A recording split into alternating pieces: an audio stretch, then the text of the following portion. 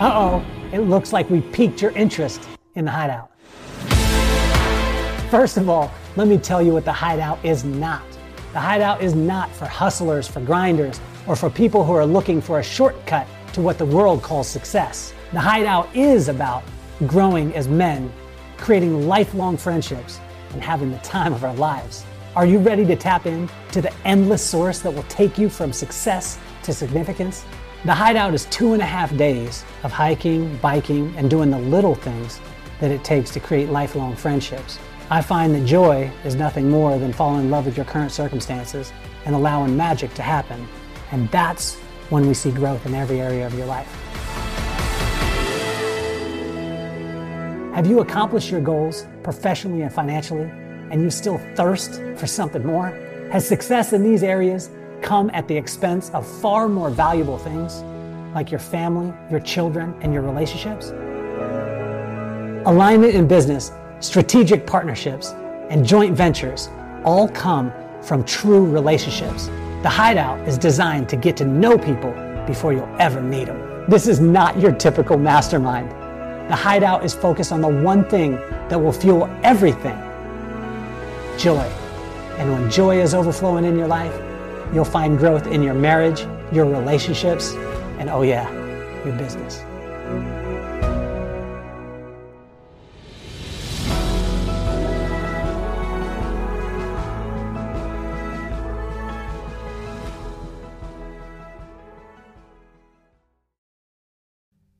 Welcome to the Kelly Cardenas podcast, where attitude is everything.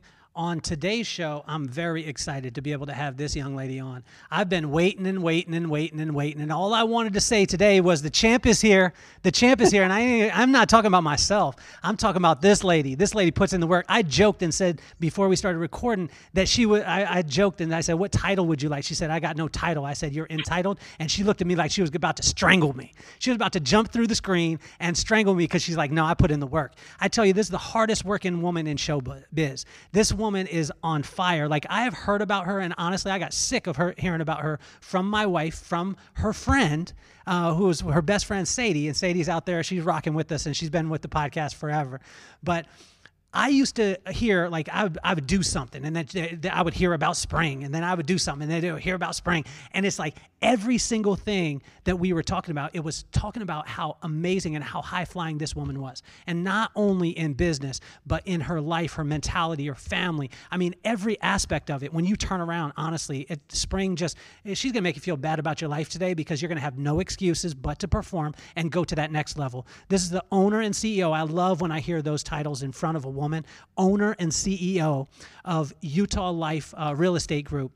And not only that, but she is honestly taking over. There's a legend in real estate. And so I am so excited to have this young lady. Now she's a keynote speaker. She got her own brand, as far as she got a new gathering called Ignite. If you haven't been there, ladies, this is one of the deepest events you'll ever go to. It's in San Diego. Well, the last one happened in San Diego. And there's only one dude invited, and I know who he is. So that's going to be cool. But I'm just very, very honored to be able to have her on the show, because she embodies what this show is, which is not about what you do, it's who you are. And it's about amazing people who happen to do phenomenal things. But this woman happens to do more phenomenal things than I ever heard in my entire life. So please welcome to the show, Miss Spring Bengtzen. And please don't try and spell her last name, because you won't be able to. It's so true. Well, thank you for having me. First of all, you make me sound really good, so I appreciate that. I watched your Hideout thing. I'm like, how do I become a part of the Hideout? I know it's for guys, but I love what you're doing there too. So thank you so much for having me. Thank you. Now, I got pressured into doing, we're doing one for women, and the women one is June 2nd through the 4th. And actually, I'm going to force Spring to be there. So ladies, after you listen to this woman, who is honestly one of the most powerful women I've ever met in my life, you're going to get a chance to be able to spend some time with her. And so it's an incredible thing. So I want to hop into this, Spring, because a lot of times I think one of the sayings that makes me think of you is, don't let the smooth taste fool you. And the reason why is because if you see this woman on social media, which if you haven't, you're not on planet Earth. If you haven't seen her speak, then you're doing yourself a disservice. If you haven't experienced her in the real estate game, your real estate game isn't where it should be. But if you experience you in that, you think that here's Spring, this superhero, that everything is working out all the time and everything's perfect. And if my life was like Spring's, everything would be perfect. So I'm just going to X her out a lot of times. But please, guys, don't let the smooth taste fool you. Let's go right to Las Vegas, 20 years old. There was something that happened that helped you to be able to get in this mind frame. Yeah. So I was 20 years old. I was dating a gentleman. I'm from Utah, which we do things very young. We like to get married young and have babies young. But I had actually just moved in with my boyfriend probably 2 weeks prior to this. And he came home one night and he had a boat and he kept it at Las Vegas during the winter. And he said, hey, let's drive to Lake Mead in the middle of the night and grab the boat and bring it back to Utah. And I'm thinking in my head, I'm like, that is the last thing I want to do. But when you're young and you're in love and you're like, yeah, I'm in, let's go. So we drove all night to Lake Mead. We launched the boat in the middle of the night and it was like 100 degrees, middle night style. So we had the air conditioner going, you've lived there. And the generator goes out in the middle of the night. So he says, hey, we'll go in the morning. We'll have him check it out. And it had been in the shop to fix the generator, mind you.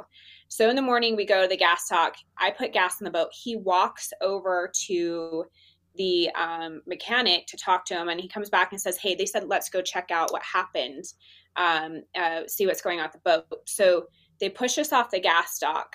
Now, it was really hot that day. It was like 118 degrees. So right before I took the hose, Kelly and I went like this to my head and I drenched myself and I squirted the guys on the back of the boat just as a joke, like, I'm squirting with the hose. They push us off and it's 4th of July weekend and it's just chaos. Like there's boats everywhere and the boat won't start. And Corey's, and he's not in a panic. He's like that cool, calm, but just like in the middle of the marina, trying not to hit boats. And the guys on the back lift up the engine compartments and they tell me, they're like, you know what, you maybe should move because they're at this point, the engines were just kind of revving, but nothing was happening. So I go and I take the checkbook because this is how long ago it was, to put it back. And I walk down like 3 stairs because it's a cabin cruiser. And I'm like, it smells like gas. But Corey's like not paying attention to me. And I don't know at that time as a 20-year-old, like gas fumes explode or catch fire. So I just keep on, go down the stairs and I put the checkbook away, literally like put it away. And I hear him say fire and I turn and right then the whole entire boat just explodes. And when I say explodes, I mean like the top flies off. So the girl laying out on top, she flew up and landed on her back. The guys in the back of the boat fly up and land in the water. I end up having all of the seat cushions and the tables flying at me. But what happened is I ran out and I'm like, I'm burning. And I jump in the water and I swim to the gas dock and I pull myself up. And I look down and my skin's just black, just hanging off me like a hot dog, like when you burn a hot dog. And so I sat on that gas dock at 118 degrees, waiting for a life flight to come. And I just remember the pain. But what you're talking about, what changed my life in that experience was about 2 weeks in to the burn unit. So rule of thumb is when you're burned you spend about 1 day for every percent you're burned. And my body is 85% burned. And jumping into lake water, if you guys have been boating, lake water is disgusting. It's dirty. So I jumped into lake water without any skin, basically. And so I had like every infection. I got a blood disease, pneumonia. And like 2 weeks in, like I was in that stage of where like they didn't think I was going to make it. And Hey Spring, do me a favor though. Yeah. Do me a favor. Take us back to the dock because You just Elained me from Seinfeld. You yada yada past 2 weeks of being burnt to crisp, like an actual crisp. So Yeah. take us to the dock. You pull yourself up. Your skin is black. It's 118 degrees outside. Yeah. Yeah. What is going through your mind at this time? Are you in shock? I don't know if I was in shock.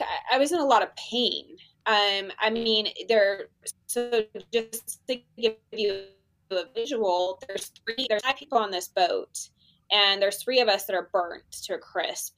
There's the girl that landed on her back. She's not burnt, but literally her back was jacked. I mean, she walked like hunched over for months. And then Corey, whose boat it was, who I was dating at the time, he was just in this like complete panic. Do you know what I mean? Like his boat literally just blew up. Like we don't have cell phones. We don't have wallets. We have life flights. We have ambulance. Like he's trying to get hold of our parents. Like it was just chaos. But what happened on the dock was, that I remember is that they were trying to use hoses to like wet us down. And, the ranger got upset because it was lake water, right? But we'd already jumped in the lake water. I mean, we're already burnt. But he made them stop because it was dirty. But that was what was relieving our pain. And so they cleaned out all of the water bottles at the marina to just dump it on us, waiting for the ambulance to come to drive us over to Life Flight because it couldn't land. So, yeah, I just remember being in like probably a little bit of shock. And I also remember, this is the crazy part, Kelly, I was a hairstylist at the time, and I didn't have health insurance. So I remember being in Life Flight and being like, telling the Life Flight, I don't have health insurance. I don't have health insurance. Will you please call my mom? But that's what was going through my head. How funny is that, of all things? Like, that's what I was thinking about. Well, it was the next question I was going to have, is because everyone talks about like, if I go through this, then I'm going to act like this.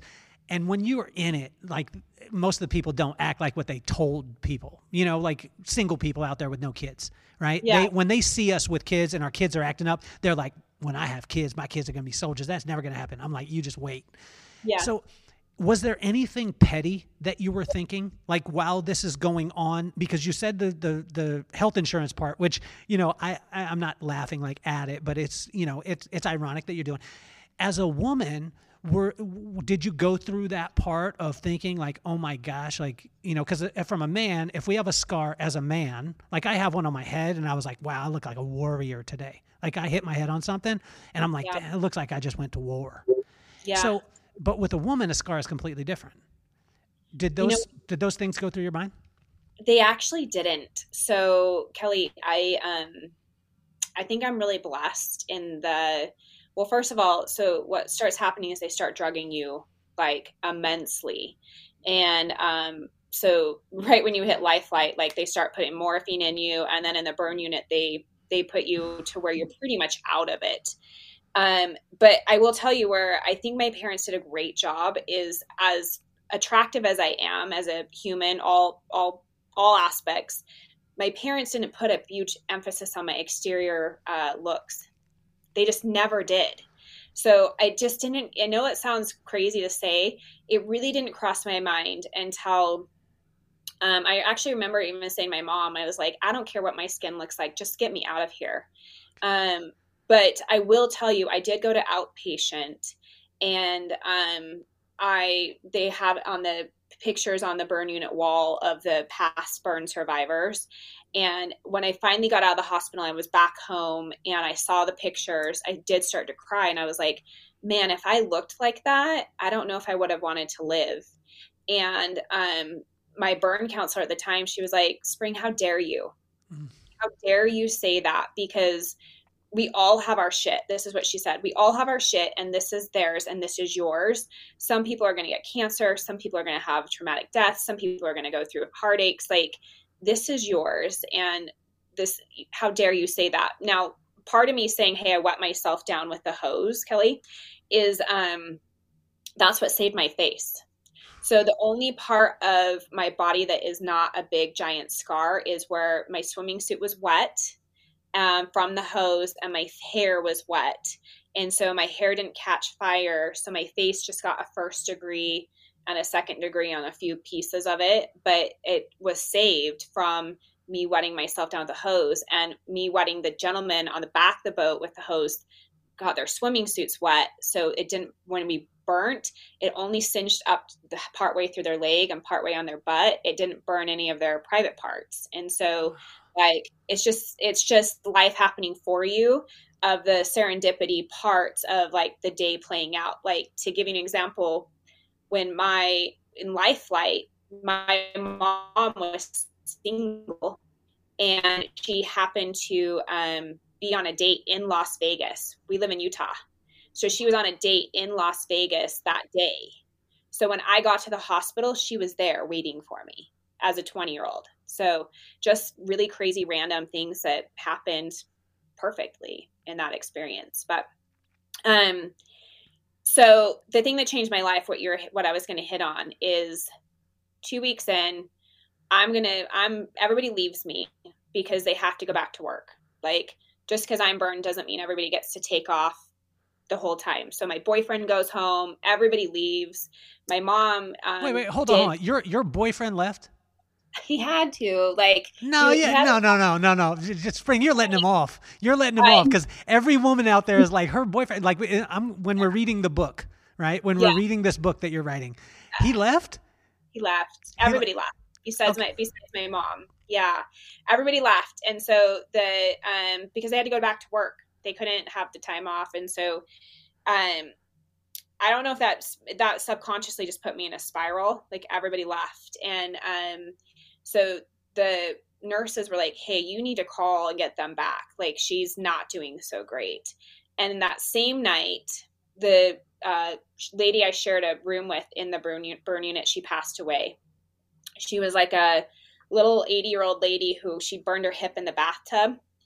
And she, like, at that age, that affected her so heavily that she ended up passing away. But what happened is all the sirens go off, like the movies, like all the sirens and the lights, and all these doctors come running in, and I am just massively drugged. And I'm like, am I dying? Like, what is happening right now? And I remember asking, I'm like, am I dying? And the doctor was like, no, it's your choice.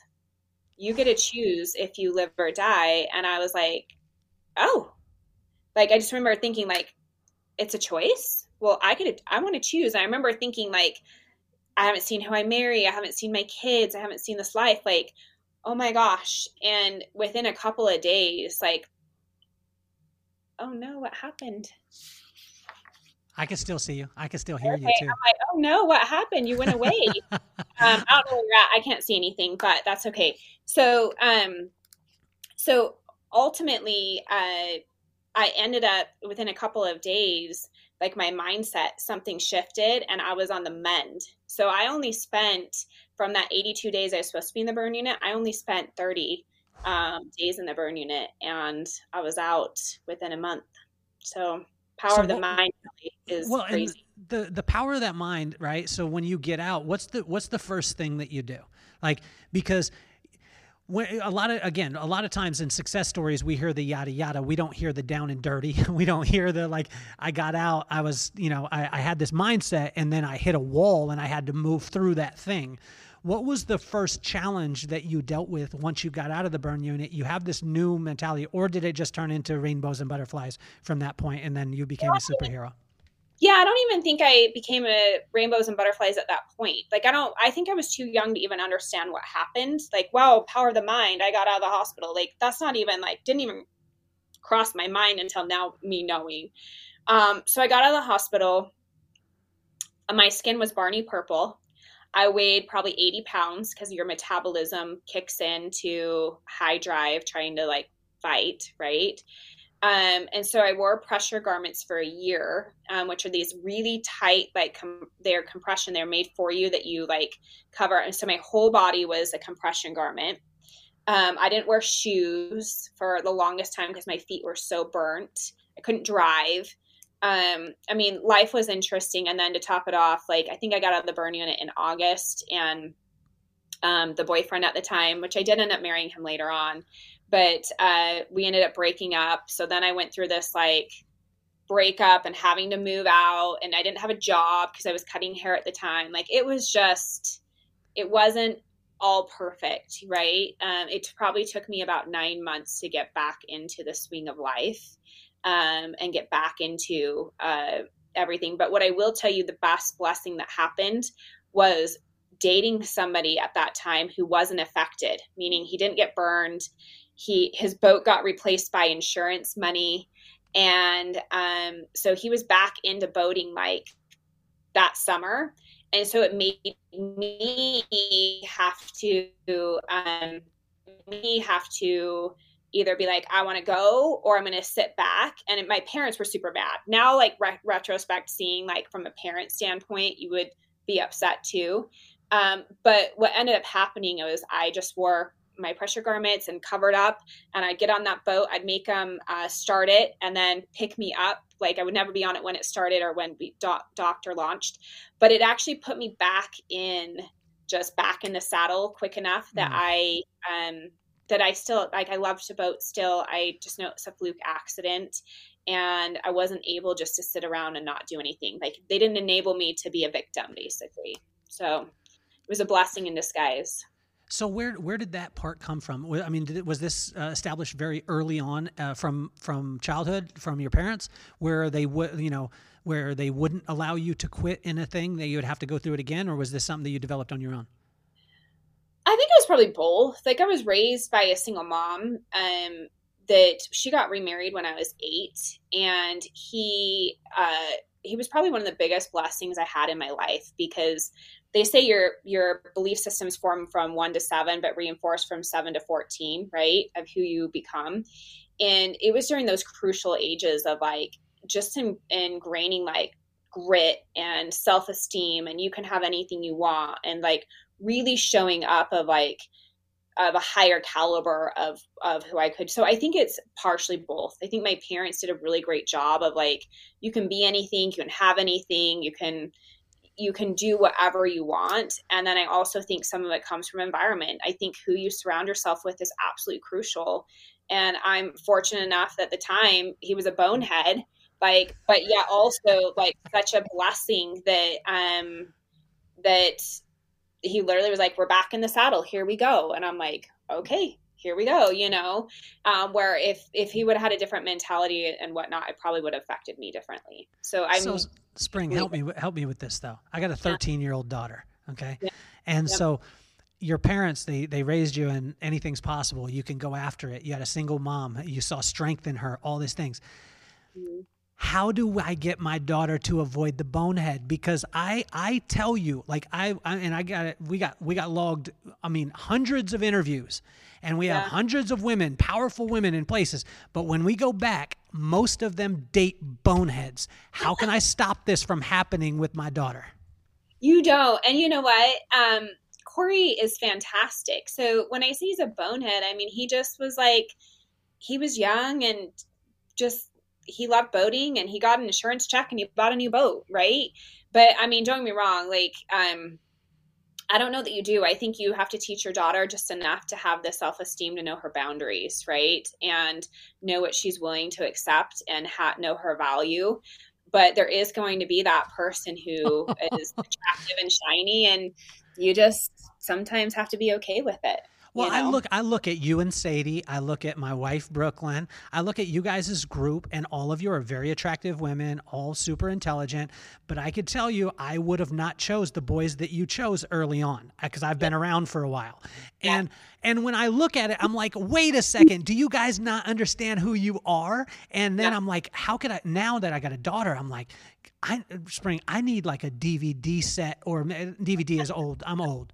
Maybe I'll go back to 8-track. But I'm saying, like, I need a master class on how to impart stuff into my daughter so she'll stay away from that dude. Like, you know what I'm saying? Because that dude who I've seen, and you're being, again, like I know you guys' group, like, and I've been around, and I'm like, how does this dude get in? You know what I'm saying? Like, how does this dude hang around? And I'm not just talking about you. I'm talking about my wife. I was just talking about this. So what are some practical things? This is just for the dads. Like the ladies, they're going to keep listening to you. Give this to the dads from a woman's perspective. What can a dad do to circumvent?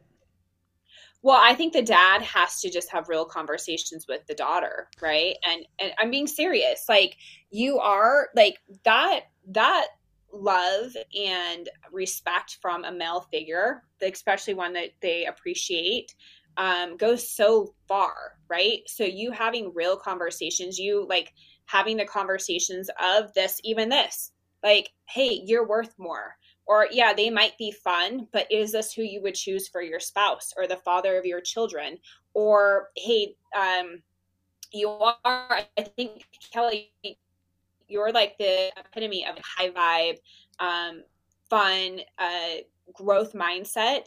So even just like the one thing I had a client tell me one time that stuck out that nobody had ever said to me is he's like, hey, Spring, the number one decision you're going to make in life is who you marry, the number one decision.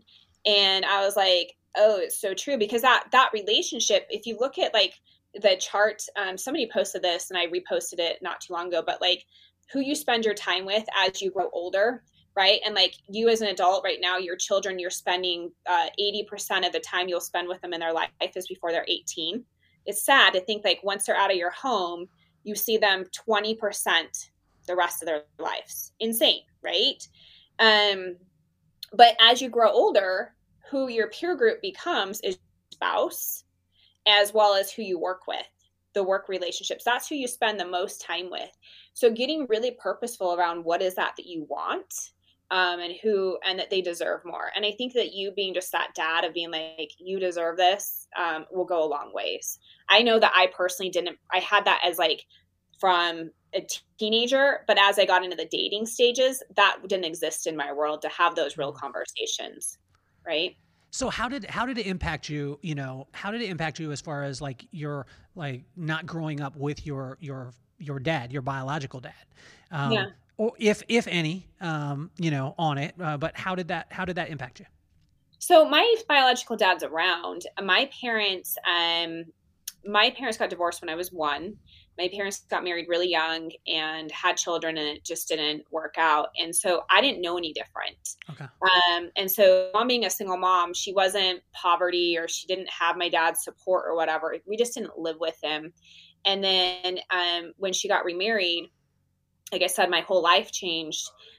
They got divorced when I was in junior high. At the time, I didn't think it affected me at all. Now looking at it, I'm like, I don't know that it necessarily affected me, but that relationship was so crucial of who I was becoming that it would have been interesting to see if he would have stayed from that 14, because your daughter's 13 or 14 right now, right? Mm-hmm. Yep. So, like you disappearing right now, like again, at the time I didn't like put a lot of value on it because I was a typical teenager and it was my mom. But now looking at it as an adult, I'm like, man, I wonder how different my life would have been if I would have had that strong male figure from that age on, because they went through a nasty divorce where they just had to be like, we're done with each other, you know? So fun fact, I've actually never talked to him again since they got a divorce, which I'm like 41 years old. And while this person pretty much was a key foundation of who I am, and I've never had a conversation with him again. Wow. It's crazy. I probably need to find him actually now that we're having this conversation and be like, actually, hey, we're bringing him in. He's in the waiting room right now. We're going to bring him onto the podcast. But seriously though, Spring, if he was here right now, what would you say to him? You know what? I would just thank him. Like like I said, so we, like, you're familiar, you're from Utah. So we lived in Magna, and nothing wrong with Magna. But when they got married, we moved up to Big Cottonwood Canyon. My whole life just shifted of who I became in that different environments and standards. Your life's a correlation of your standards, right? Different expectations. And so I'm just super thankful. Like he invested a lot of time into who I was and played a really crucial role, and I'm uber grateful for it. So you're talking about your stepfather right now. Mm-hmm. Yeah. Mm-hmm. What about your biological dad? If I brought your biological dad in right now, have you talked to him? Yeah, I talk to him like once or twice a year. Okay.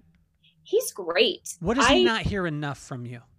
I probably just need to reach out to him in general. Like, I think our relationship is is there, but it's not great. And it comes from like, I need to make more of an effort. And so does he, as a child where you're like, well, they're not making an effort towards me and I'm an adult now. So I should make the effort.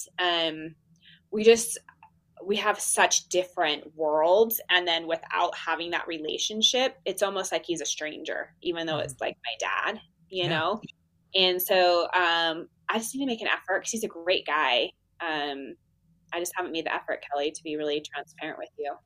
So, well, I always want you to be transparent. So if you weren't, then I was going to call you to the table on that. I told you I was going to give you a hard time. Yeah. But I want to know too, at 13 years old, I want to go to that place. You've got this father figure who, in your life, and then it goes away. And a lot of times 13, 14-year-old girls, there's misplaced anger or whatever it is. And we're having such a good time in our lives with our friends, all the stuff. We act like it doesn't impact us. What impact, positively and negatively, when you look back at it now, do you see? And the reason why I say it is because almost every single high performing woman that I come in contact with at some point saw a single mom around her that she had to do for herself, and she had to do those kind of things, right? Yeah. So you guys are not familiar with Utah. Magna is like probably one of the lowest income areas. He's laughing. And Big Cottonwood Canyon is like the highest income. So my mom, when she got married, signed a prenuptial agreement. And so when they got a divorce, we moved into a townhome, and like no shame in any of it. Like my mom was actually successful for a female at that time. But what it taught me, Kelly, to answer your question, was to never rely on a man, which I don't believe is a positive thing. I think it served me well. It served me well because I'm partially who I am today. Like I've never relied on anybody for anything. But I also think it's made me very heavy in the masculine energy a lot, where I would like to rely on somebody. And I do have a husband actually who's fantastic, that if today I said, hey, I want to quit working, like life would be fine, So it's not what I choose to do, but it did set me up from a very young age of like, I don't rely on a man. I also, at that age, saw her heartbroken. And so I think it put me into a space of almost like a protector. I mean, I remember cleaning out my savings account. I had savings bonds. Did your grandparents ever buy you savings bonds for in Tooele and Grantsville, that savings bonds weren't the number one thing. So guess what? It was my grandma from Tooele. My family's from Tooele. We're cousins. We're cousins, Spring. I bet you we are. Yeah, so my parents are actually from Tooele, and that's why I lived in Magna, is because my dad lived in Tooele. He still does. So to answer your question too about connection, we just haven't grown. But back up to this, they gave me savings bonds. So I remember cleaning out. She had a safety deposit box. My grandma did at the Tooele Federal Credit Union. And I went and cleaned it all out when I was like 16, 17. And I bought my mom Christmas because I felt so horrible that like, here we are. We went from like normal life to all of a sudden my brother had graduated high school, was in college, and it was just her and I. And her life had changed so much. So I would just say, going back to that stage of just never relying on a guy, and then going into that, like, I'll figure it out mode, How did it impact you? Because in a second marriage, how did it impact you in relationships? Because I think a lot of times super powerful women, a lot of times attract a guy who or repel a guy who doesn't have a ton of self-confidence. They see it and they're like, oh, wow. Or there's the opposite side of it. They see it and they want it. And then once they get it, the guy, then they want to squelch everything that the woman has as far as power, because they're afraid that they're going to get somebody else with it. Yeah. So I married like the best guy ever. So the reason I was attracted to him was because he intimidated me. So I remember calling Sadie. She's like, what? Because we are like water and wine. We'll call each other water and wine. Like, I'll go to dinner, I'll drink some wine, he'll drink water. He's just, we are just polar opposites in a lot of ways. But he was just uber confident and had his own world. Like, he's a crazy entrepreneur. And the beautiful part, I will tell you, Kelly, like the spring that Brian married is not the spring he's married to today. But I believe who I am today is a reflection of our relationship because he's let me be me. Like he's let me go and create and have fun and do whatever I want. And when I say that in terms of like, hey, I'm going to go put on an Ignite event. Okay, cool. What can I do to support you? Or, hey, I'm going to go, by the way, I just bought this building. Okay, cool. Great. What are you going to do with it? Like he 100% will let me be me. And so, but that also came, Kelly, with like, I've done a lot of personal development. I probably have invested more than 7 figures in me in spring over the last probably 5 to 8 years. And so that's come from me understanding what I need as a person as well and attracting the right partner. So do you think that with all the personal development part of it, do you think a person has it or can you develop it? Oh, you can develop it. It's why I always tell everybody, I can't teach you grit, but I can teach. But if you have the grit and the self-desire, you can learn anything you want. I mean, I'm a prime example. I'm raised by a single mom, lived in Magna, and then grew up, then got burned, went through a divorce, like messy, 2 kids. Now I'm remarried with I have 5 different businesses in the real estate space that are all super successful. I'm having fun. Like you can have it all, but it does take you having a really clear vision of what you want and then putting in the work of yourself to go create it. So let's start off in your real estate career. And the reason why I don't start off with this stuff is because I want people to understand, like the reason I had you on the podcast is it has nothing to do with the money that you make or the things that you do. Nothing. It has to do with the person that you are. And so when you started off, like you start off in the real estate, a lot of times people see you in the real estate game now, or they see you in the coaching space now, or they see you with Ignite, who, if you haven't been to the event, honestly, my wife got a chance to go for one day. She was like, this is the deepest, like she said, this is the deepest, the fastest that I've ever seen people go. Yeah. And if you haven't experienced it, you need to go to it. And it's not even a question. It's just sign up and go. But a lot of times people see that part and then they're like, oh, wow, I want that. Can you tell them what that consists of, though? Which part? Let's start with the real estate part. I mean, because you didn't just jump out the gate. I know you sold your first house in like 3 months, first property in like 3 months. Am I correct? Like from when you became? Yeah, no, what happened? So Kelly, you'll laugh at this story. So I got married. We moved an hour away from the salon. Okay, so I went to hair school in high school and moved an hour away from the salon. So I condensed all my days. I was like, I'm working part-time, 14-hour days, so I could just not have to drive down every day. And we were at dinner one night, and this woman that as a mutual acquaintance that worked for a land developer, similar to where you live now, not live now, but your place in Utah. And she said, the girl in my real estate office just quit. We're hiring somebody. And my husband goes, spring would be perfect for that job.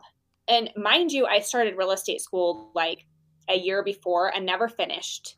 And I just am like kicking him under the table. I'm like, what are you doing? And he's like, you would be great. And she goes, so do you want to interview? And I'm like, sure, And long story short, they give me the job and it's working for a developer, have the golf course and the lake and all of that. And I quit the salon. I tell all my clientele that I'm going to sell real estate. And then I end up getting a call from the woman and she goes, Spring, I have some bad news. The developer doesn't want to hire you. You're too young. He doesn't think you're going to relate to his clientele. And so I am like, okay, well, I literally just told everybody I've quit. So I'm like, well, what are my options? She goes, well, why don't you just come in and we'll just see how it goes. So I shadowed for 3 months. No hyperbole. I sat in the back of the car. I didn't say a word. I sat at the desk. I do her paperwork. And then one day I answered the phone from an out-of-state client and I'd heard what she said 1,000 times. And so I ended up selling my first house over the phone and just on a fluke. And then they gave me the opportunity. So From there, Kelly, yes, I did have a flourishing career. But it wasn't, it was a flourishing career because they had standards and I had to show up and I had to treat it like a real job. So many people get into real estate and think that it's going to be part-time and they get to pick their own schedule. And that is not how it worked. And I'm so grateful for the environment that I got in because it taught me how to actually do it. But I thought I was going to be a mom, work part-time, work on a golf course, go skiing, make some extra money for my household. And then I got my first $10,000 check. And I only tell you this because cutting hair, you get like cash and you get here or there and you're spending money. So I'd never had $10,000 in my own bank account ever of my money. And I was like, this is amazing. Okay, more. So that's what happened is I just got uber addicted and I'm like, how do I create this? And what do I do? So I worked. I mean, I hustled and I still do, but a lot of people do see that. I mean, I remember our friends would go boating and I would be in an open house. And then when the open house would be over, I'd go in my little work clothes and say hi to everybody. Like there's sacrifices to get where you want to go. And it looks really glamorous, but it has not always been glamorous. So I want to jump to something. I heard you talk about it at one point. It was a $50 million plan and a $100 million plan. And it was amazing because the way that you talked about it was like going to get groceries. And I just think that it's so cool because once you, like my pops always said, he said the difference between people who are good, great, and then the best, there's only one difference between all of them. And it's just focus. Mm-hmm. Can you talk about that focus and talk about the $100 million plan? Because, I mean, like when I heard this part of it, at first I was like, what? And then it was amazing because I think that just like that the way you do one thing is the way you do everything. And you are so consistent in your life. Break this down for them. Yeah. So I have a wealth coach and I have a coach back to childhood, Kelly. So my mom was very successful, even though she was a single mom. She was very successful, actually. But she now is in her 60s and does well, but she doesn't have, like, she has to sell a home in order to survive, right? And I'm using her life lessons to teach me of saying, hey, I don't want to have to be that person. Like I'm making significant income right now. I don't want to be that person when I'm in my 60s or 70s that has to work because I didn't plan today, right? Like that's an underlying, like we talk about the 6 human needs, right? The certainty around my amount around money is just, it is just part of it, who I am. So I hired a wealth coach probably 3 or 4 years ago. And in order to be in his mastermind, you had to create a $50 or $100 million wealth plan. And he walks you through how to do it. But basically, it's you putting down on paper. So first of all, you need to know all of your expenses, which I know sounds very elementary, but most people don't even know how much money they're spending on a monthly basis, right? And then from there, you're supposed to map out how over 30 years you're going to create this wealth plan. And Kelly, I'm happy to share it with you too, because I use it with my financial advisor. I'm sure you have something similar, but it's basically each year what you need to do to stay on path that at the end of the 30 years that you have whatever that is, if you want 50 million or 100 million. And it's honestly not that difficult. That's the crazy part about it. Like when you actually look at like, okay, I've got to buy 2 houses this year and maybe next year it's 2 and then invest in this in the market. And the next year it's 2 or 3 or whatever. And you guys have to remember I'm in the real estate space. So when I talk about buying a house, that's what we do. Right. But my point of this is people, the reason people are not wealthy is because they fail to plan for it. Most people spend more time planning their vacations than they do planning their life. Like they let their life become a product of circumstance instead of it being, hey, I'm going to go create what I want. And it's the same with their wealth. Most people don't plan their wealth. They're planning, again, their next vacation or what they're going to spend it on. Where if you got really systematic and I said, hey, Kelly, in 30 years, you're going to be 7 years old and you could have $100 million in the bank, but you have to follow these few simple things. What? And that's the reality. So it's actually really fun, and it's fun to go through and create, and it's a challenge, and I enjoy it. So what gets you up in the morning that doesn't have any ROI to it?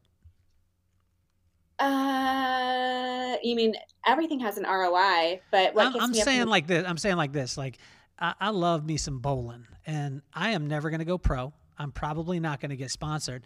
I will own a bowling alley at some point, to my wife's chagrin, because she's going to be so mad when I own this nasty, and I ain't going to have a good one.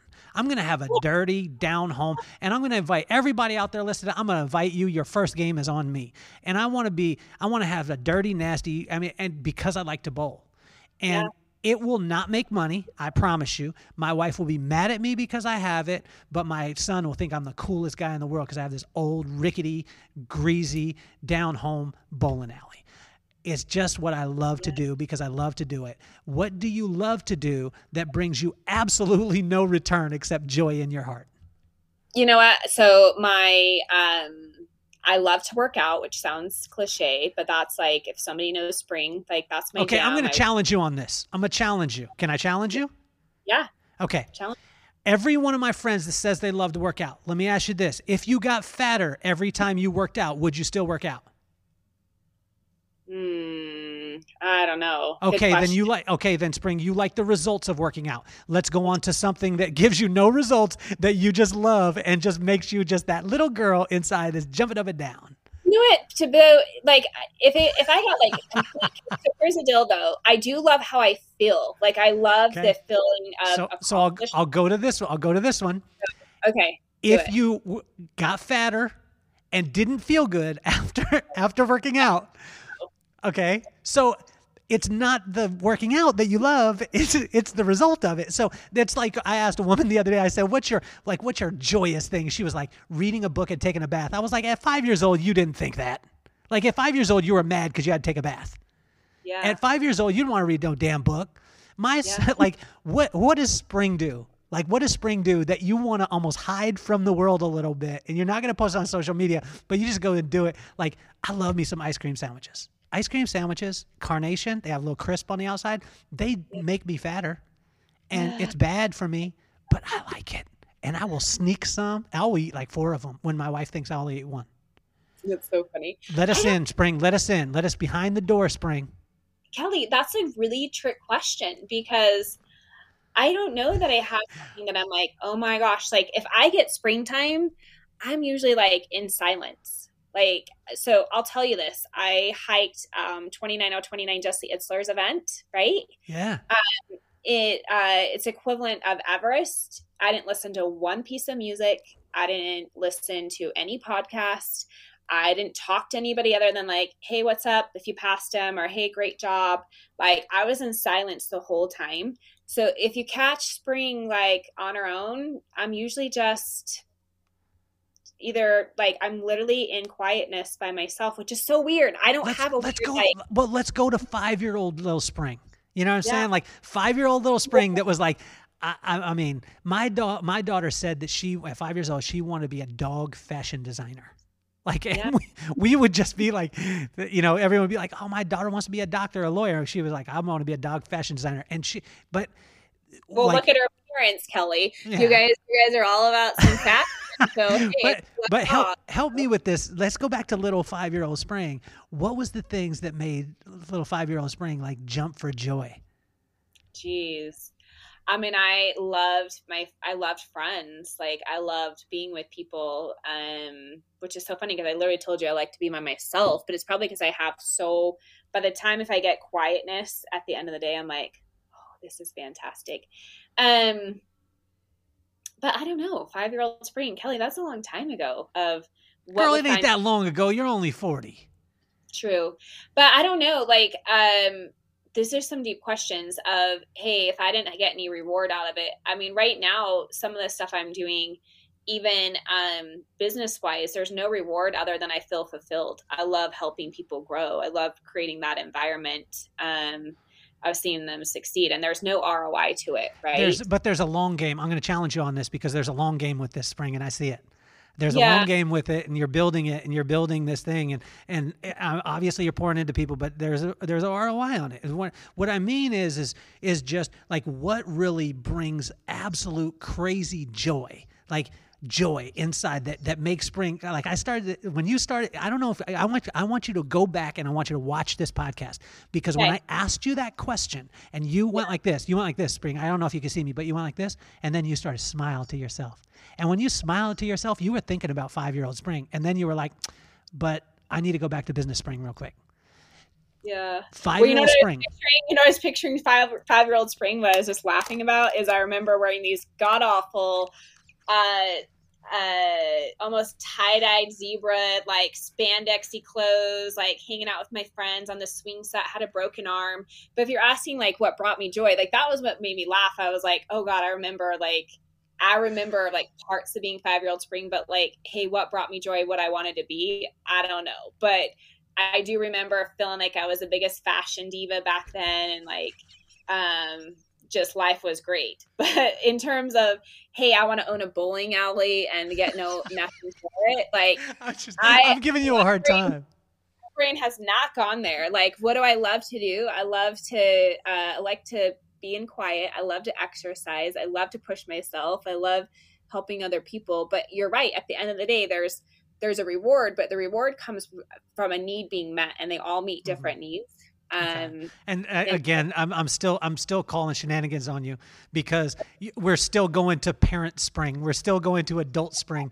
We're still going to, and so the reason why I say it too is because I think a lot of times as human beings, and this is where I want to ask you too, is like a person that's as successful as you in your profession. You're not only successful in your profession, but you're successful in your life. But let's go to your profession. How much do you have to protect Spring? Because you have to protect yourself from people. I know this because you can't just hang out with anybody, and you don't just hang out with anybody. I know this.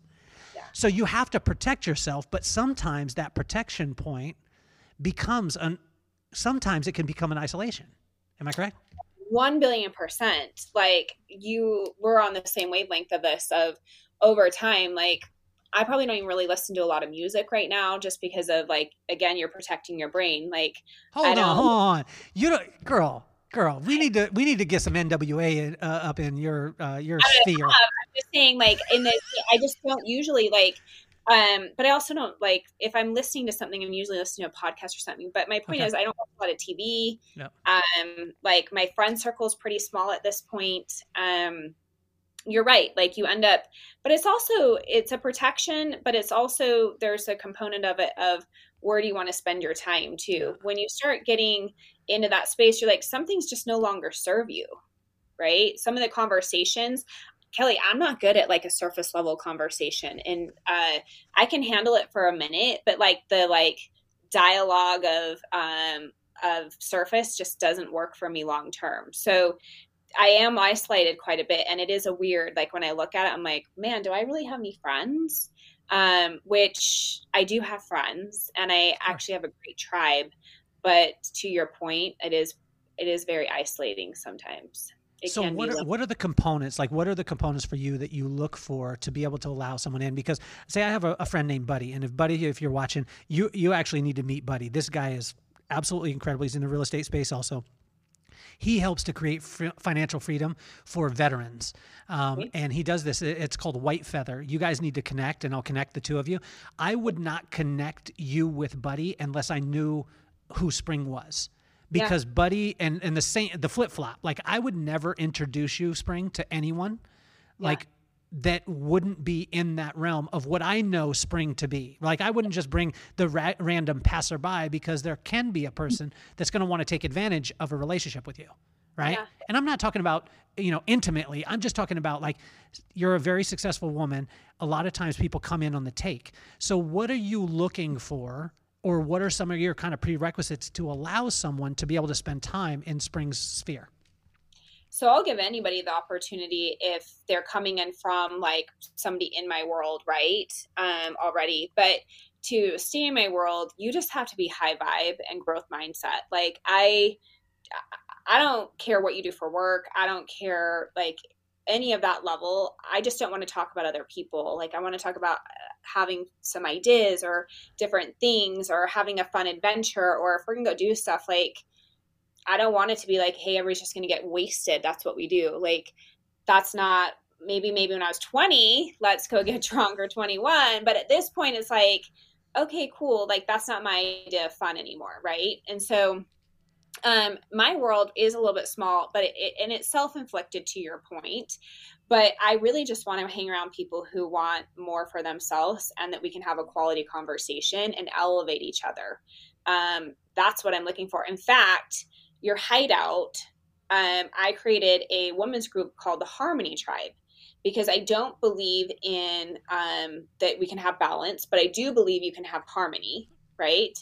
And I also feel like as women, we oftentimes choose our friends by who we work with, or maybe they're our spouses, their friend's significant other, or friends of our children's parents, right? Like a lot of times the relationships as an adult are not from being purposeful. And so the Harmony Tribe was really designed for that, Kelly, because I was like, man, I do want to have a great girl group of friends that want to level up and have quality conversations and travel and create and all those things. And so I would just say people are just high-minded. If you want to be in my world, I want to be around people who are just happy and high-minded and that are excited about life and want to do some cool stuff together. So how are you when you're as high flying as you are, and you're high performance and everything? I mean, I can see your guns through your shirt right now, and if you're watching right now, you can see Spring's shoulders too. And you know, the only reason why I'm talking this much garbage to her is because I'm on the other end of a video. Because if I was in, she would probably get me a headlock and knock me out. It's all that working out that I find joy in. No, you don't find any joy in that, girl. If you got fatter, you wouldn't do it. And you know this. I'm giving you a hard time. But I'm saying, like, when you're as high performance as you are, yeah, how do you give yourself grace? I'm really good at giving myself grace, actually. How'd you learn it? And how does one do it? Because I find the place where most people will never give grace, they give it to their family, they give it to their ladies, you give way too much grace to bonehead boys. But I'm speaking to the ladies out there. But I'm saying, like, most people have such a challenge giving themselves grace. They could give it to everybody else. Construct this for us. Yeah. So there's a couple things. So probably 8 years ago, I attended my first Tony Robbins event. And one of the messages he really hits on is life is happening for you. And that just hit me like massively of, wow, like it really is happening for you, not to you, if you choose to look at the blessings in all things. So I adopted that. The other thing is that probably 5 or 6 years ago, I read a book, Surrender Experience. Is that right? Uh-huh. And he talked about, and this was an aha to me, of where if your brain, you talking to yourself, was your best friend having this conversation in the car and was like, you suck, or this was horrible, or oh my gosh, I can't believe that, or oh, you're getting fat, or whatever, would that be your best friend? And the answer is no. You wouldn't let your best friend talk to you that way. So why would you talk to yourself that way? Right? So it made me start being very aware of my self-talk to myself, of like, what am I saying to myself? Because you have the same thoughts, the same 60 to 80,000 automatic thoughts a day. So starting to realize how you can reprogram that. But in the terms of the grace, Kelly, to answer your question, those are 2 parts. But the grace component is this. I always just, I had somebody say this to me one time when I was like, I'm afraid to do this. And he said, you know what, Spring, know your audience. Like, he's like, somebody needs to hear what you have to say. Or he's like, I might not be your audience. I'm not going to come to your event. I'm not going to do this, but somebody needs it. And so you know that you're providing value to that person. And so I've always taken that of like, you're right. Like, I might not be for everybody, but at least I'm putting myself out there to try. So when I have an experience or something that I'm like, oh, that didn't feel so good, or I've had a few, I've been on stage a lot this year. And I've had some that I've been like, oh my gosh, you get off and you're like, I feel amazing. That was so good. And then there's been a few that I've been like, internally, I'm like, hey, that didn't feel so great. And but I also just give myself the grace. Like I take the time for the inner reflection of why didn't it feel great, so I can replay that and get better. But then I also give myself the grace. I'm like, at least I tried, because there's thousands of people in this audience that didn't get up here on stage. So you got to at least give yourself that grace. And so that's what I look at on everything. At least I tried. At least I'm putting myself in the arena. At least I'm putting myself out there. And it's not always going to be perfect, but at least, and I still have, Kelly, some days I'll read the Facebook comments and I'm like, don't read your own Facebook comments sometimes. Like, do you run any ads? Like, I've read some of the stuff on these ads and I'm like, man, people are brutal.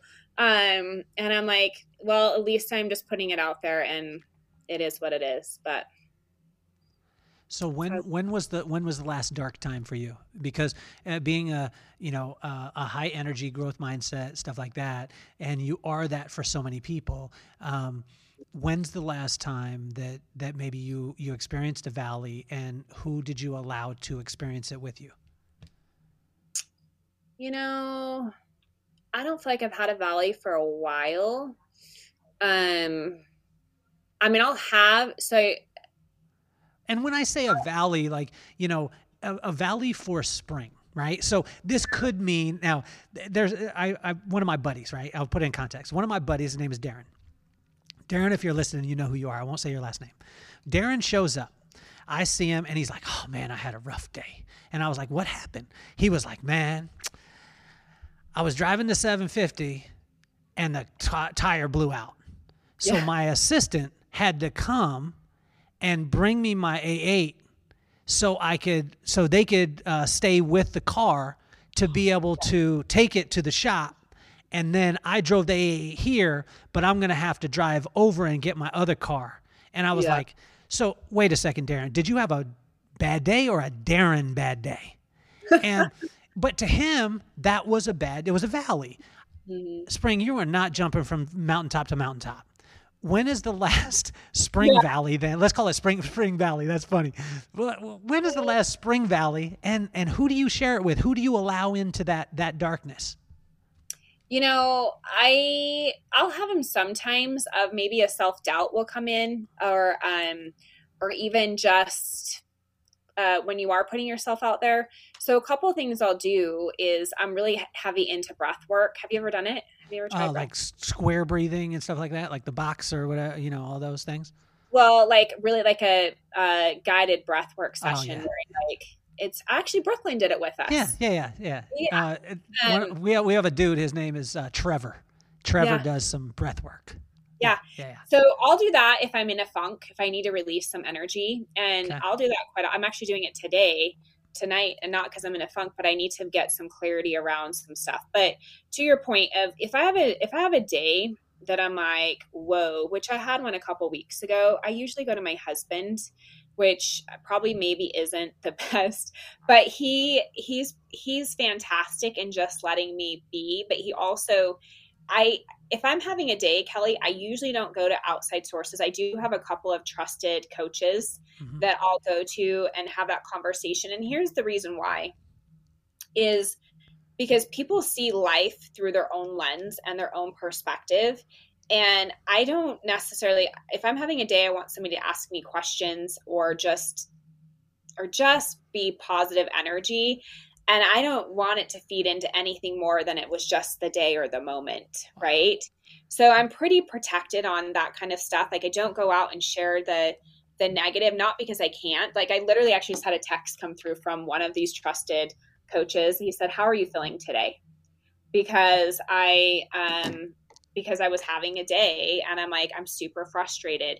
So to answer your question, it's either my husband or I have a couple of coaches, and I really go to breath work for when I need to figure something out or release that energy, and it works every single time. So when someone sees the superhero like you and says like, when could she ever have any insecurity or, maybe some self-doubt?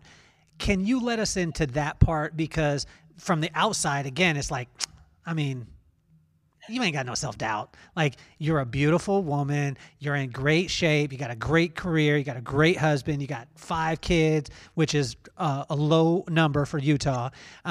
You know, you're rolling. How could you ever have self-doubt? Can you paint the picture for us? Because I think that more people are inspired, and I found this, more people are inspired by seeing us in the challenging parts than they are ever for our triumphs.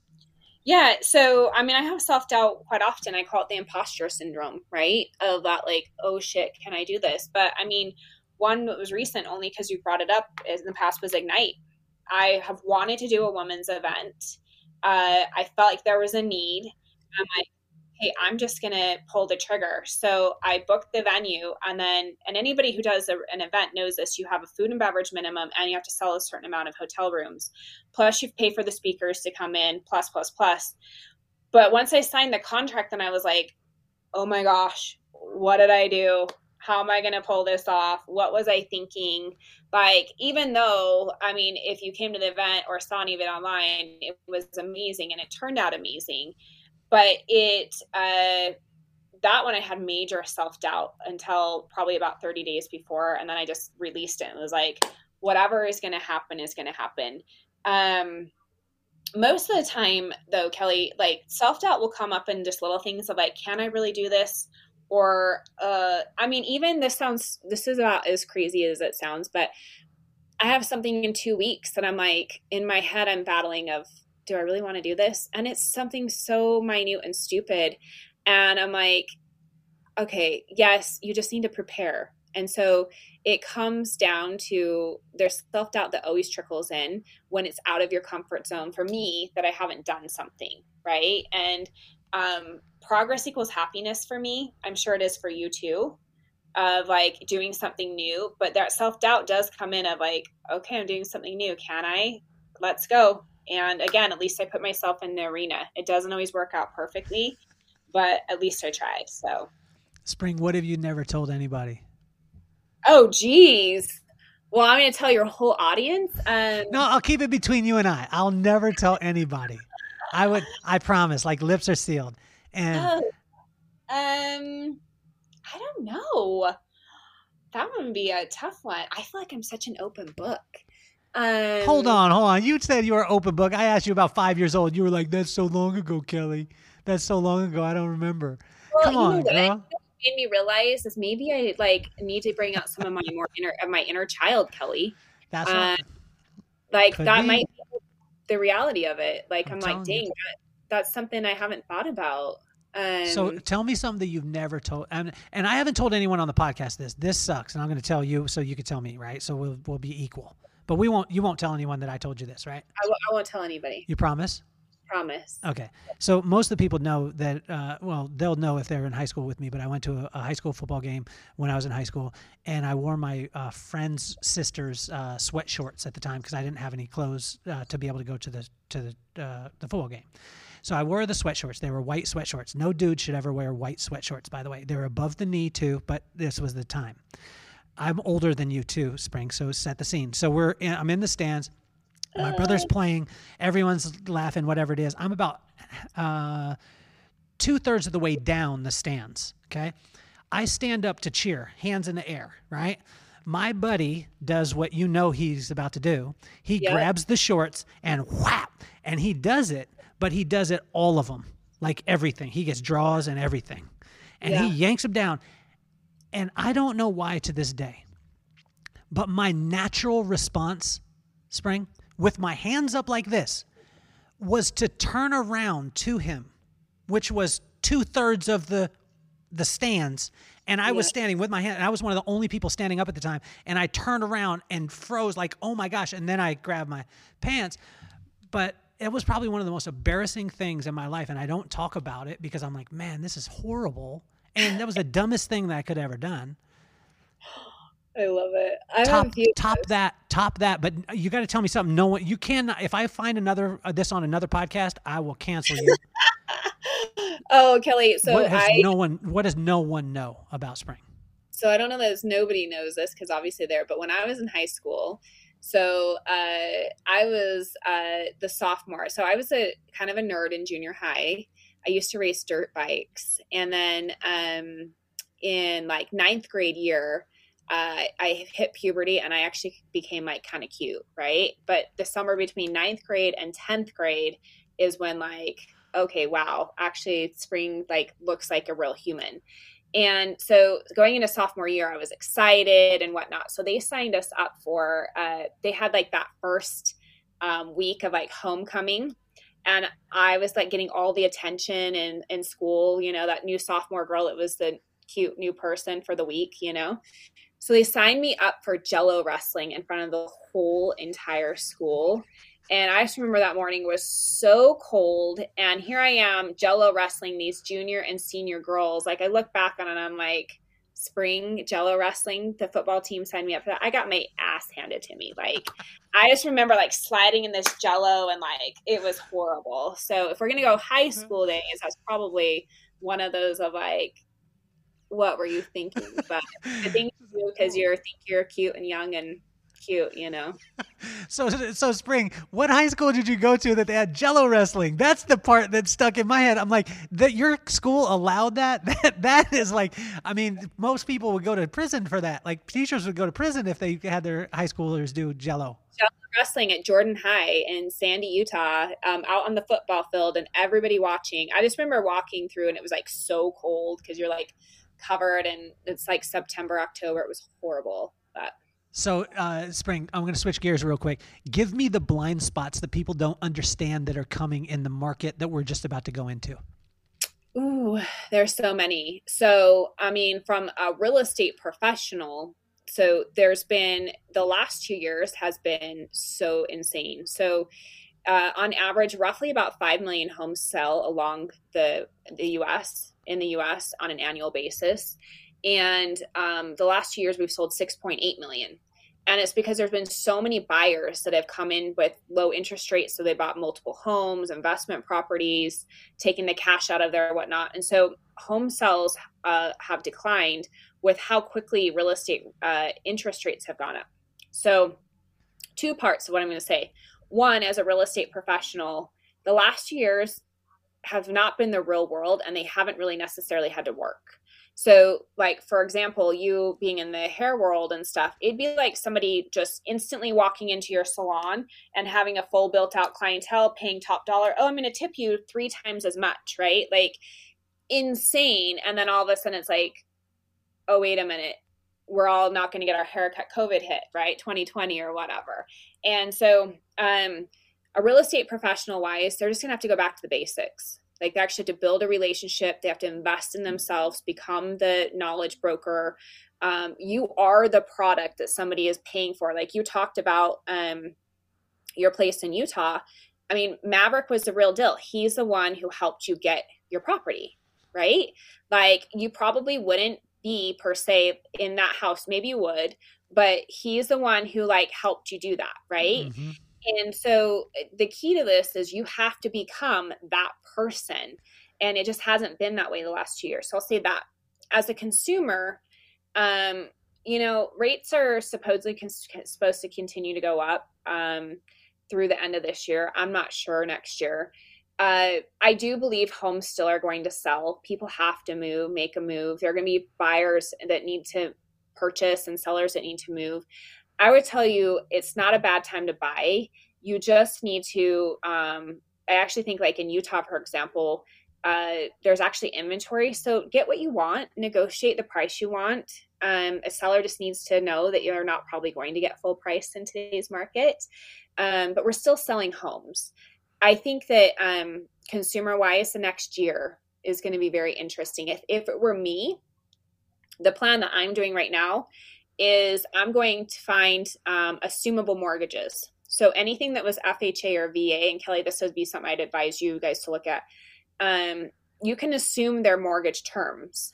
So if somebody has like a 2.5% interest rate, you can go and assume that. So if you're wanting to buy a rental property, as long as you have the credit, you can take that 2.5% interest rate, and then whatever price of today's market. So it's like a no-brainer.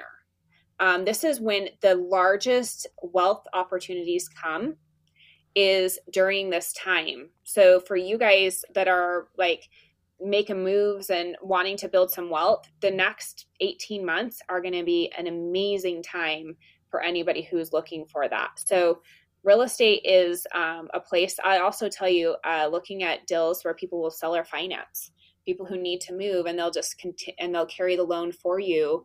Again, in investment properties, because people still need houses to live in.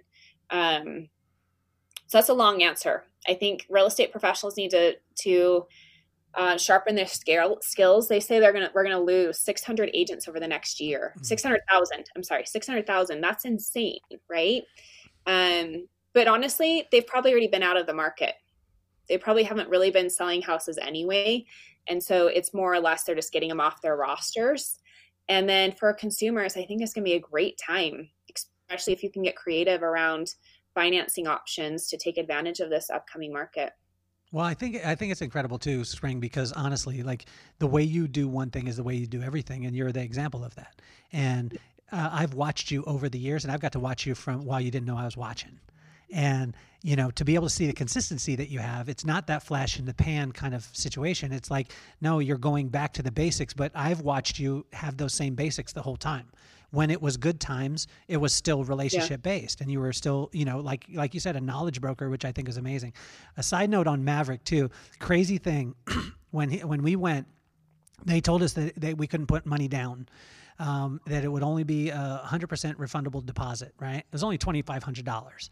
And so we did that. We said yes. 2 days later, he called me because we were back in Vegas, and he said, "Hey, I just want to let you know that somebody went to the escrow company and tried to undercut you because we hadn't put the money down. We had said we were going to do it, but we hadn't done it." And I said, "Oh, cool." I said, "I'll send you the money right now." And he said, "Don't worry. I actually put my own money down. And just send me the check when you want." That's service. That's a crazy, like, I mean, when I tell people that type of story, and for those of you out there listening, like, honestly, I mean, if you're in the real estate game, if you don't have Spring as a coach, you're silly. But also too, you know, if you're in the real estate game and you want to watch what Spring does, because, and I'm speaking from a friend who's seen her for years and years. She didn't consider me a friend, but I did for her. So I'm actually a better person. But also too, from a business perspective, I've been able to watch from that side too. And then I got to experience it on a personal level. And it's just, honestly, I've never seen anything like it, Spring. Yeah, thank you. Well, fun fact. So you and Brooklyn reached out about Park City, and Park City is probably 30 minutes away. I mean, I am part of that MLS. But I am a believer of, like, you hire somebody that specializes in what they do, right? Like, and I was like, no, we need to hire you somebody who, like, knows that market in and out, can give you the level of service. And so we partnered you up with Maverick and Greg at the Utah Luxury Group. And so that's a message I think putting out there too. Like, could I have been like, hey, yeah, Kelly and Brooklyn, I'll go show you houses. Let's go find you something. But would you have had the experience you have? No. Would you have gotten probably the property like that? Probably not. Like, and I'm one of the top agents in the country. It's just the fact that, like, that's the niche. So my point of this is if you're an agent, like, find your trusted network that you can refer out your friends and family to, that are those specialized people that you can. I have the confidence in Maverick to be like, Maverick's the expert for Park City. Go do your thing, you know? I think that makes it so much better. So oftentimes I see these agents driving like 2, 3, 4 hours to sell a house. And I'm like, what do you even know about this market? You know, like, how can you even service? And I know some of them are just suburbs and it's fine, but there's other markets that you're like, no, you really need to hire that market expert. So I'm glad you had a positive experience. Like, it's something I take serious, of having that trusted group of people to have relationships with, that I can refer you out. So Here's a quick question for you. And the actionable part for me is, I find that people who truly compliment other people have to have a level of security that people who don't compliment people don't have. Yeah. Where do you find that? Because you compliment people, like, you actually lift people up. When I watch your social media, I watch, you know, and I hear about, like, you're constantly building others, and that takes a crazy amount of confidence. How can a person develop that? Ooh, I am ridiculously confident. It's probably one of my best traits. But I don't think the confidence comes from a cocky. It comes from that. Again, I feel like I'm putting in the work, and the confidence comes from when you are putting in the work and you're doing, like, for me, my self confidence comes with I do what I say I'm going to do. So what if I tell myself I'm going to do something, I make sure to do it. And so I don't overcommit either. I say no a lot.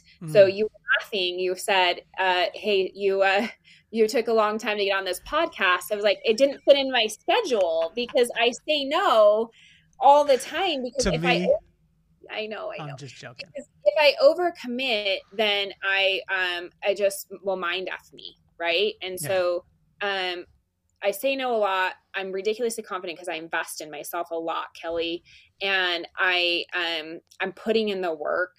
I also will say, like, it doesn't serve any good to minimize somebody else. Like, I mean, I might not agree with somebody, but I will agree in the fact that, like, at least have an opinion, or at least they're putting in the work, or at least they're putting themselves out there, or, like, it doesn't have to be my life that I'm living.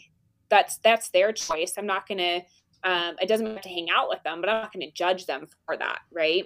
I was listening to a podcast. I don't remember who it was or whatnot, but they had mentioned, they said, one of the problems right now with society is we're getting so into, like, we won't associate. I think it was Ed Milet actually was saying this, that one of the issues is we won't associate with people who are not like us. Like, we almost take it offensive that they have a different view of opinion. And I'm like, he's so right. So right that, like, here we are always like, oh, I don't agree with that person, so we can't be friends. And I'm more or less like, I'm actually love that you have an opinion. I don't have to agree with you and I don't have to hang out with you, but I can value and appreciate you for what that is. So to answer your question, I'm just, anybody who's willing to put themselves out there and try, I'm going to cheer you on, because it's easy to sit on the sidelines, whatever that is. Like, it could be the smallest thing, but if you're willing to do it, I'm going to cheer you on it. Well, Spring, you're incredible. You're better than advertised. I want to have you on the podcast more, although I'll probably have to schedule in 2025. But I'm okay. I'm okay with that because I'm giving you a hard time. There was actually a time where I actually had to reschedule for you, so I'm giving you a hard time. But it was a lot. Well, I mean, 5% my fault. So I started the podcast because of my kids, Maddox and McKenna. You've met them both. Yeah. Maddox is 11 years old, absolute superhero. Just got all his dreadies done in Utah. He's such a gangster. And then, is it on social somewhere? I want to pull it up. I don't know if we've taken pictures of it yet, but he is just, I mean, this kid is joy. Joy for me, there's a difference between joy and happiness, and it's actually scientifically proven too. I didn't know that it was scientifically proven because I'm not that smart, but I hang around with really smart people, and I stayed at a Holiday Inn Express. So joy and happiness, my definition of it always was joy was falling in love with your current circumstance, allowing magic to happen. Happiness was circumstantial. So if you're seeking happiness, which the world tells us to, then you're constantly going from goal to goal, mission to mission, task to task. But I've never seen a task or a goal fulfill somebody. Mm-hmm. And I've always seen a goal lead to another goal. Whereas if a person is just is joyous and fall in love with their current circumstances, then that is a choice. And when I sat down, the scientific part of it is the limbic part of the brain, which is towards the back edge. The limbic is joy, and the frontal lobe is circumstantial, which is the fight or flight, and it deals with things that happen. That's where happiness comes from. That's what fires in the brain. And it was interesting to be able to find that out. But the reason why I'm saying it is because my son is a joy guy. Like, no matter what, we went to Fresno. Like, my daughter got a chance to go to StrangerCon in New Jersey, right, with my wife, with Brooklyn. Fly across the country, go meet like all this Stranger Things people. She had, she got to meet them all, meet, greet, all this stuff. My son got to go to Fresno with me. Who do you think was happier? Him. He was so happy. He's like, Dad, we're going to Fresno. He got to the airport. He's like, Daddy, we're going through security. And I was like, dude, I go through security. But that's who he is. So that's Maddox.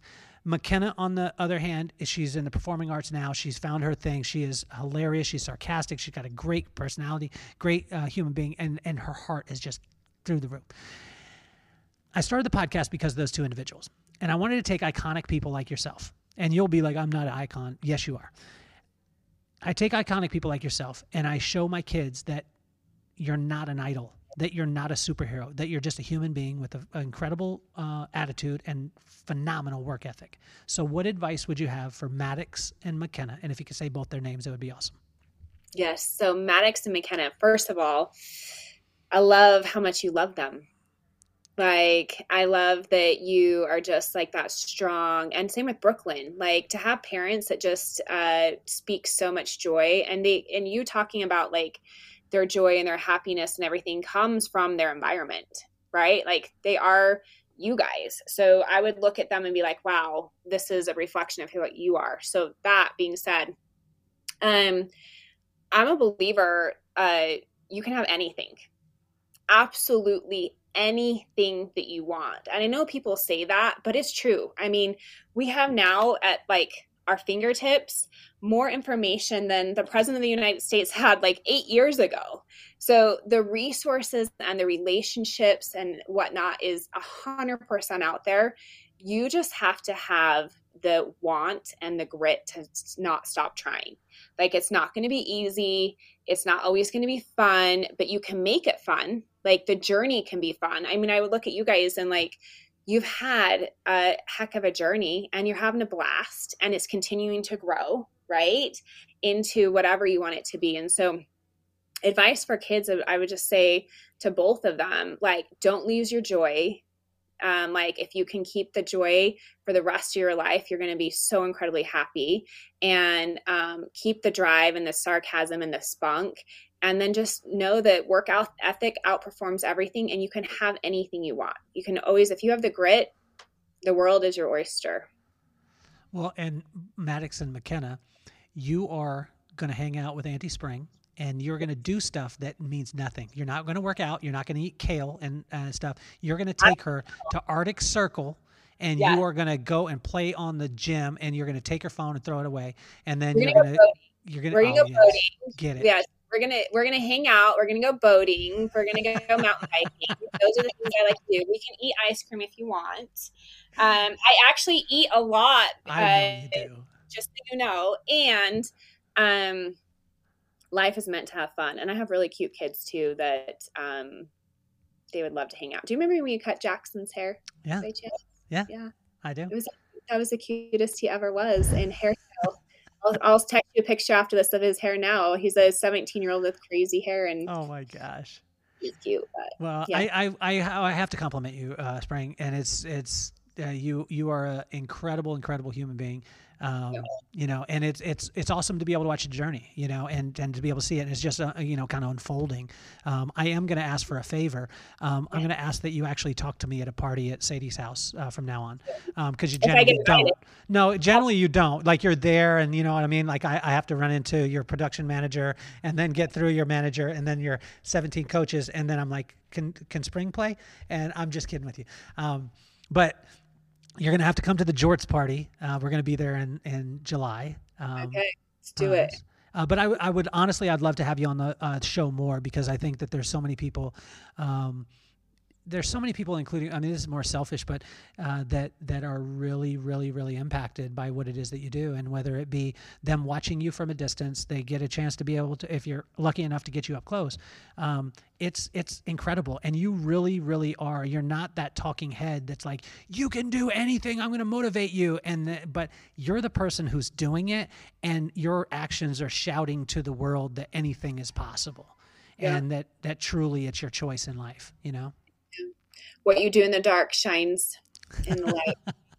What people don't see is the late nights or the early mornings, but it's all out of choice. So, yeah, I thank you for having me today.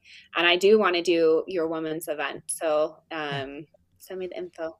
I'll do that. Now's the time. Click the links. Check out all the sponsors. You guys all know what you need to do. I want to thank every single person for listening, for helping us to become in the top 1% of all podcasts globally. And this has been not because of paid promotion. It hasn't been. I have not paid for anything, and I get ads every single day. People asking me, "Can I promote for you? Can I get you more subscribers? Do all these things." I have not paid 1 cent for promotion. It's all been because of organic listening, just like you, or watching, just like you. And I want to thank every single one of you, because it has been a dream. Like, it has been one of those things, and it's been the coolest project that I've ever done in my life. And I want to thank you. So click the links, and also to subscribe to the YouTube channel, because my son thinks I'm cooler if I have more subs. So if you can do that, it would be awesome. Click the link, because I found out this spring, this is crazy, 85% of the people who watch us on YouTube are not subscribers.